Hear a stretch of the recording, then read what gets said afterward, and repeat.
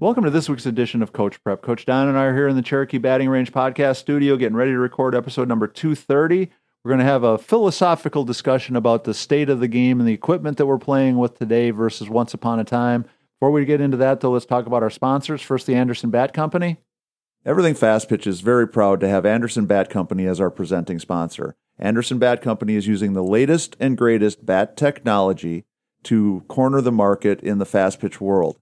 They have the -9 Rocket Tech, the -10 Carbon, and the -11 Carbon Light. Anderson Bat Company is using this technology to put a high-performing bat in the hands of hitters that really know the difference between a good bat and a great bat. We're also working with Anderson to provide a discount for all of our listeners. Go to the Anderson Bat Company website and order your bats. Use the EFP20 discount, which is for everything fast pitch, and you'll get a 20% discount. And again, please make sure you take advantage of that EFP20 discount. It's a great way for you to support the podcast and also save that additional 20% on an already very affordable, high-quality product. Also, if you're in a position where you can help us, we would love for you to become a patron. Go to patreon.com/everythingfastpitch.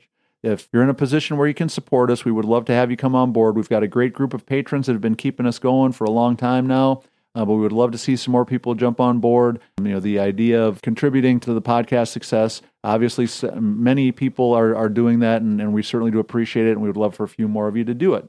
So, Don, let's have a little philosophical conversation today. I'm in. So, you and I have both been around this game for a long time. The thought I thought would be worth discussing today has the fact that equipment has improved so much that whether it's bats, catcher's gear, gloves, helmets, training tools, video, computers, all the stuff that is such a everyday part of our game now, how has that translated, and does it really equal greater play on the field and a higher level of success, and honestly, even more enjoyment for the players playing? I'm going to jump in with you on that, Tori, thinking about when I was a kid and was handed catcher's gear. And that catcher's gear was almost painful. Of course, it felt better to have the gear on and get hit in the shin with a baseball than to not have it, but to have to wear it for extended periods of time was very uncomfortable. Right. The shin guards were digging into your shins and across the top of the bridge of your foot, and didn't fit properly a lot of times as well. And the chest guard was like rolled up cotton or something on a shell, and our face guards weren't all that guarded. You had to be pretty careful not to catch one, Right. underneath the ear or something like that if you turned even so slightly. But and then when we finally got the neck guard, that was awesome. Yeah. Right. So you didn't get shot in the throat, but it was dangling around and Right. and not really all that functional as well. Pieces like your shoulder, they've got that nice light shoulder pad that kind of extends away from the chest guard now to protect your throwing arm. All those things are amazing, and I would have loved to have had an opportunity to use any of those types of equipments in the beginning. And now I think the kids have got a really neat opportunity to be safe, to be as athletic as they can be, and training is, to me, it's got to be a lot more joyful and exciting to put those types of gear on and use the equipment and training tools and stuff that they have access to now. Yeah, well, no, looking at how stuff has changed, when I first started coaching, I can remember anytime you had an idea about something that would help you with your training or your practices, you had to be DIY enough to be able to go out in your garage and use PVC or dowel rods or throw some extra foam in your shin guards, power tools or whatever it was to create whatever it is that you really needed. And I can remember going to the Home Depot or whatever and buying pipe insulation and PVC and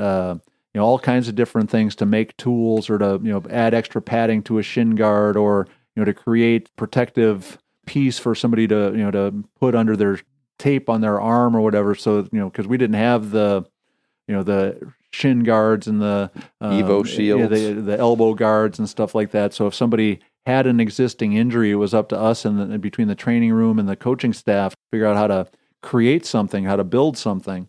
And so obviously, a lot of the gains that we've made on the equipment side, a lot of the gains that we've made on the training side, I think do add a lot to what we're capable of doing with the game. And when I think about what the game looks like now compared to 20, 25 years ago, there's a lot of things that have changed.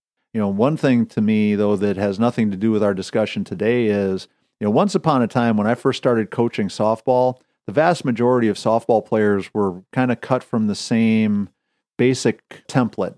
Usually 5'5", 5'6", or smaller, usually pretty athletic, but not super athletic. We didn't have a lot of really big, strong, powerful kids.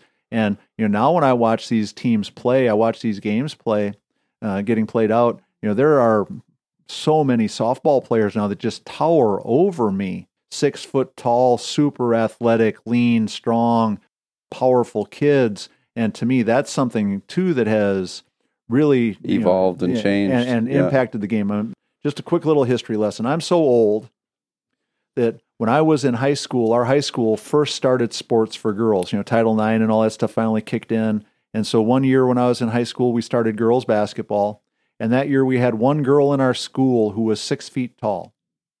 Because she was 6 feet tall, she had to play and fairly athletic, our team ended up making it to the final 8 in the state playoffs that year, based on nothing other than throw it to the tall girl and she'll shoot a layup most of the time. Right. And the sport was so undeveloped and so unevolved that was like strategy. And having a tall kid you could put in the post was a big deal. Well, now we've got 6'2" point guards that can have every move you can imagine. Light it up. We've got 6'7" volleyball players that are jumping, 36-inch verticals and stuff like that. They look like, they're going to jump out of the roof of the gym.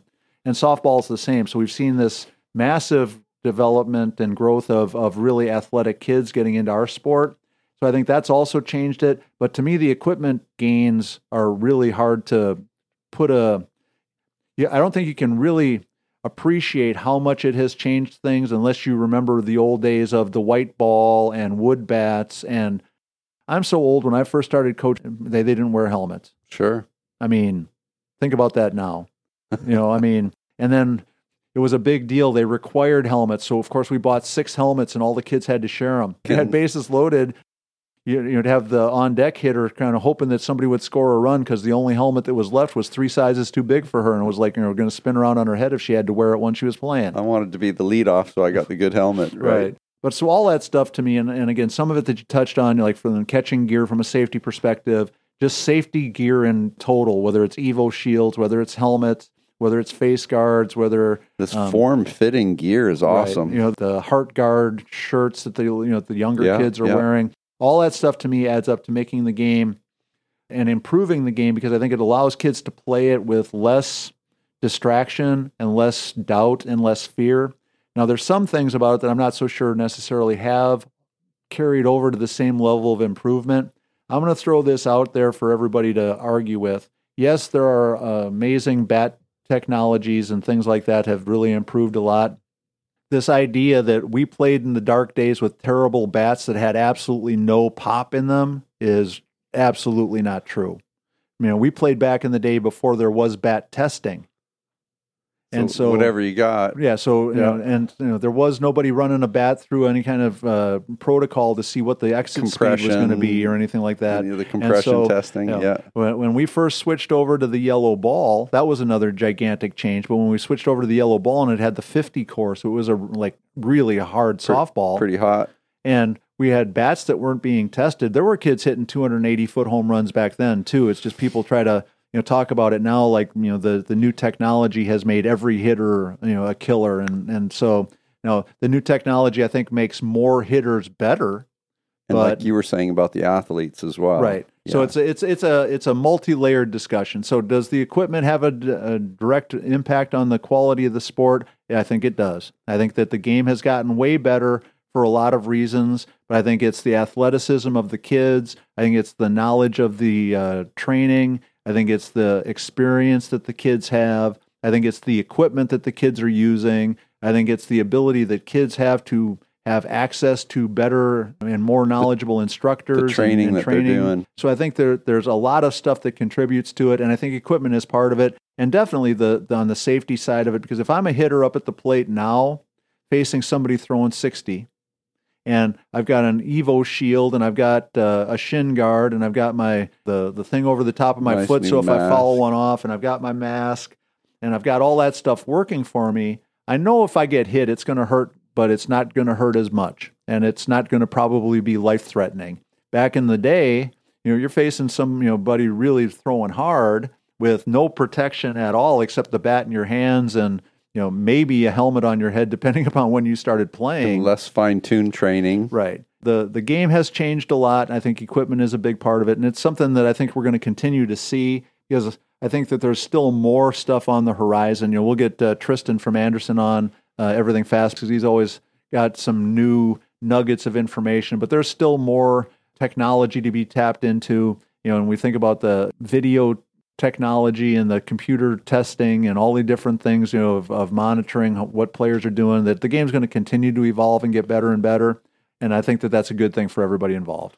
No, I think that's exciting for sure. And I am always excited when I see something new. Anytime, whether it's a glove or a training product or anything like that, I think it's fun, because that keeps it fresh and exciting to try something different. Right. Well, and I mean, that's why we came up with the Square Cuts training disc. We were looking. I was going to say, idea. But yeah, we were looking for an idea, something that could something help, different that would make a difference. And I think that there's a lot of people a lot smarter than you and me doing a lot of the same kind of stuff. And I think it's going to continue to evolve. And so the equipment from today, I think, it has made a big difference. Does it match up and be able to be identified as the sole reason why the game is so much more explosive and powerful and faster and all that stuff than it used to be? I'm not sure it's the only answer, but I think it's a part of the answer.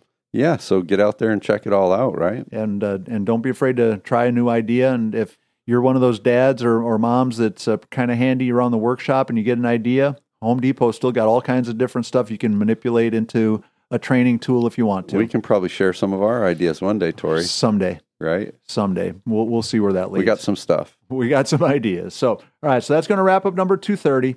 Please make sure you support the Anderson Bat Company. Become a patron if you can. Go to patreon.com/everythingfastpitch. As always, please go to the fastpitchprep.com website and order your Square Cuts training discs. They're $49.95 a dozen. And make sure that you check out the YouTube channel and the blog post. There's tons and tons of information for you on our website. Also, make sure you reach out to us with questions, comments, ideas, or suggestions, everythingfastpitch@gmail.com or fastpitchprep@gmail.com. So for Coach Don McKinley, our producer Stan Lewis, this is Coach Tori saying thanks for listening. We'll talk to you again next week.